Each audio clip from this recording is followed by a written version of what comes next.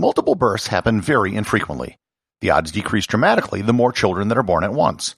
The odds of twins, for example, is 1 in 250 pregnancies. The odds of triplets is about 1 in 62,000. The odds of quadruplets is 1 in 15 million. And the odds of quintuplets, 5 children, is an astonishing 1 in 55 million. In fact, the first case of natural quintuplets surviving infancy occurred 86 years ago during the Great Depression.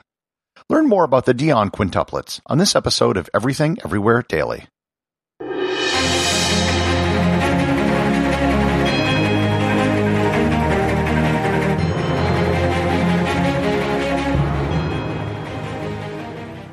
This episode is sponsored by Heaven Hill Bottled & Bond Bourbon. I recently had the chance to try Heaven Hill Bottled & Bond, and I can attest to its exceptional aromas with hints of caramel and vanilla intertwining with its oakiness, which provide a well-rounded flavor profile. Taking a sip is akin to experiencing a piece of bourbon history firsthand. Heaven Hill Distillery may be America's most quintessential bourbon distillery. Established in 1935 after the end of Prohibition, the distillery was established by the Shapiro family and has remained a family-owned distillery to this day. In 1897, Congress passed the Bottled in Bond Act, which set forth strict rules for any bourbon labeled Bottled in Bond. Heaven Hill Bottled in Bond Bourbon goes beyond the stringent requirements of the law by aging its bourbon for 7 years, not 4. The end result is a gold medal-winning bourbon that truly stands out. Available nationally, look for a bottle at your local store. Heaven Hill Bottled in Bond. Heaven Hill reminds you, think wisely, drink wisely. This episode is sponsored by ButcherBox. Summer is right around the corner, and that means cookouts. No matter what your preferred food is for a cookout or a barbecue, ButcherBox can help you make it the best. If you want to serve up some hamburgers, ButcherBox has grass-fed ground beef to make the perfect smash burger. Want to cook up some steaks? Well, ButcherBox has that too, with some of the best cuts of steak such as New York strip, ribeye, and filet mignon. Do you like grilled chicken? Well, ButcherBox has some of the best pasture-raised chicken that you will find anywhere. And if you really want to wow people at your next cookout, you can try grilling some of their wild-caught salmon on a cedar plank. Sign up at butcherbox.com/daily and get a special deal. ButcherBox is offering my listeners a free-for-a-year offer plus an additional $20 off. You can choose salmon, chicken breasts, or steak tips free in every order for a year. Sign up today at butcherbox.com/daily and use code DAILY to choose your free-for-a-year offer, plus get $20 off your first order. This episode is sponsored by the Travel Photography Academy. In 2007, I sold my home to travel around the world. I bought an expensive camera that I didn't know how to use and took a bunch of terrible photos. Several years, 100 countries, and tens of thousands of photos later, I'd improved my photography to the point where I was winning national awards, being named Travel Photographer of the Year 3 times in North America. I created the Travel Photography Academy so you don't have to spend the many years that I did to improve your photography. Even though we can't easily travel right now, you can still work on improving your photography at home and in your own community. Just go to travelphotographyacademy.com or click on the link in the show notes to start improving your photography today. While still not what you would call common, multiple births, especially extreme multiple births, occur more frequently today than they did in the past. For starters, fertility drugs have made extreme multiple births more possible. You've probably all seen the reality TV shows of families that had 6 to 8 children at once. In every one of those cases, the multiple births were the result of taking fertility medication, which drastically increased the odds of multiple births. The odds of multiple births beyond twins amongst humans, however, are exceedingly rare in nature. Not only the odds of it happening rare, but the odds of survival diminish dramatically the more children which are born at once. The average length of a human gestation is approximately 40 weeks. The average length of gestation for quintuplets, for example, is only 29 weeks.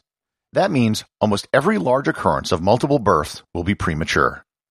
Prior to the advent of modern medicine, the odds of survival of premature births were very, very low. That's why it wasn't until the 20th century when the world's first case of surviving quintuplets was born. On May 28, 1934, in Callander, Ontario, 5 identical girls were born to Olivia and Elzérie Dionne. The children became known as the Dionne quintuplets. The mother, Elzérie, assumed that she would probably be carrying twins, but in no way did she consider that 5 children were even possible. The local doctor, Dr. Alan Roy Defoe, delivered the 5 children with the assistance of 2 midwives. The 5 girls were named Annette, Celise, Emily, Marie, and Yvonne.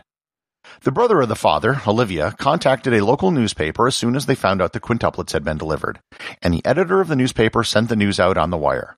Within hours, the quintuplets were a story around the world. The girls were born in a farmhouse that didn't have electricity. Moreover, the family already had 5 children. Having 5 children at once became a huge financial burden, especially in the middle of the Depression. When journalists came up to Northern Ontario to photograph the girls, they brought with them incubators, which honestly probably saved their lives. Other people from around the world began sending money and gifts to help out the family. Within days, the family was confronted with the first of what would plague the girls throughout their childhood. The Century of Progress exhibition in Chicago wanted to put the girls on display. The girls' father signed a contract, but then tried to get out of it only days later. He claimed that the mother hadn't signed it, so the contract wasn't valid. To get out of the contract, just 2 months after the girls were born, the parents signed guardianship of the girls over to the Red Cross for 2 years. This would get them out of the contract so the girls wouldn't be put on display, and it also solved the problem of their finances. The Red Cross would pay for everything, including nurses and food. The parents did eventually make a trip to Chicago for the World's Fair and did appearances as the parents of the quintuplets. The children did not attend. However, that seemingly innocuous trip by the parents became the basis for the event which changed the girls' lives forever. The Premier of Ontario at the time, Mitchell Hepburn, used this as an excuse to pass legislation in the Ontario Parliament that gave custody of the girls to the province until the age of 18. They were basically taken by the government without the consent or approval of the parents. The supposed reason for taking the children was that so they wouldn't be exploited and they would be protected from promoters. The irony and hypocrisy of this would soon become quite evident. Soon after custody was transferred to the government, they created a nursery across the street from where they were born. It was called the Defoe Hospital and Nursery, named after the doctor that delivered them. The government, quickly realizing the interest in the girls, thought they could use the girls to develop tourism in the area. The nursery and playground that was built had public viewing areas, and the girls almost never left the nursery. They had nurses and teachers attend to them inside the facility. Over time, an entire industry developed around the quintuplets. The parents ran a souvenir shop across the street from the nursery. Over 3,000 visitors a day visited the facility, soon dubbed Quintland. Between 1936 and 1943, it had a total of over 3 million visitors. It was basically a human zoo. The parents ran one of the 5 souvenir stands selling Quint memorabilia in town. By 1937, Quintland was more popular than Niagara Falls. That year, they also made the cover of Time magazine. The government, which had taken custody of them in order to protect the girls from promoters, signed the girls up to promote a long list of products. Quaker Oats, Lysol disinfectant, Libby's baby food, Palmolive soap, Colgate dental cream, Carol corn syrup, Lifesavers, and Baby Ruth candy bars all used the Dionne quintuplets for marketing. Celebrities came to visit Quintland to get their photos taken with the girls. Clark Gable, Jimmy Stewart, Bette Davis, James Cagney, and Mae West all came to visit. Amelia Earhart came just weeks before her final flight around the world. The girls appeared in 3 Hollywood films between 1936 and 1938. In theory, there was a trust fund established for the girls where all the money was supposed to go. But anything even remotely associated with the quintuplets was paid for out of the trust. If a government official came to visit, their visit was paid for out of the girls' trust fund. Dr. Defoe, the doctor who delivered the girls, was the chairman of the board which oversaw the girls' care, for which he received a salary. He appeared in advertisements. He had a newspaper column called The Quintuplets and the Care of Your Children, and he wrote a book. It was estimated that he made the equivalent of what today would be $2.5 million from his association with the quintuplets. The province of Ontario was estimated to have made over $50 million from taxes and revenue associated with the boost in tourism to see the girls, all in the name of protecting them from exploitation. In 1943, after a great deal of public pressure, the girls were given back to their parents along with their trust fund. The parents built an enormous 19-bedroom mansion with the money. The previous 9 years had made the reunion with their parents difficult. The parents had little contact with the girls since they were born. They viewed them as a source of money and the reports of physical and sexual abuse. All 5 of the girls left home when they turned 18, and had little contact with their parents thereafter. Emily wanted to become a nun. At the age of 20, while she was still a postulant, she had a seizure while she was sleeping and accidentally suffocated. Marie died at the age of 35 after developing a blood clot in her brain. Despite the millions of dollars made by the girls when they were young, they all had financial difficulties later in life as they saw almost none of the money as adults. In 1998, they sued the government of Ontario and eventually settled for $4 million. Soon after, in 2001, Yvonne passed away at the age of 67. Cecile and Annette are still around at the age of 86. Cecile's son stole her share of the settlement money and has never been heard from again. Ironically, she is once again a ward of the state.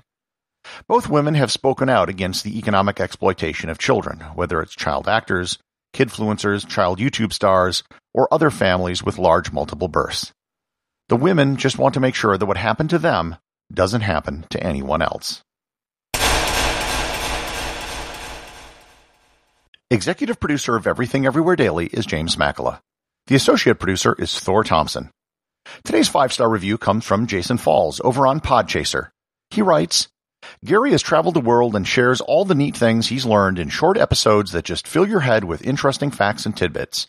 It's not a travel podcast, he's a world-renowned travel blogger, but a history and knowledge podcast. I love it. Helps me polish my trivia knowledge. Well, thank you, Jason. And you can actually listen to a recent interview I did with Jason on his Winfluence podcast, where I talk about some of the business stuff behind this podcast.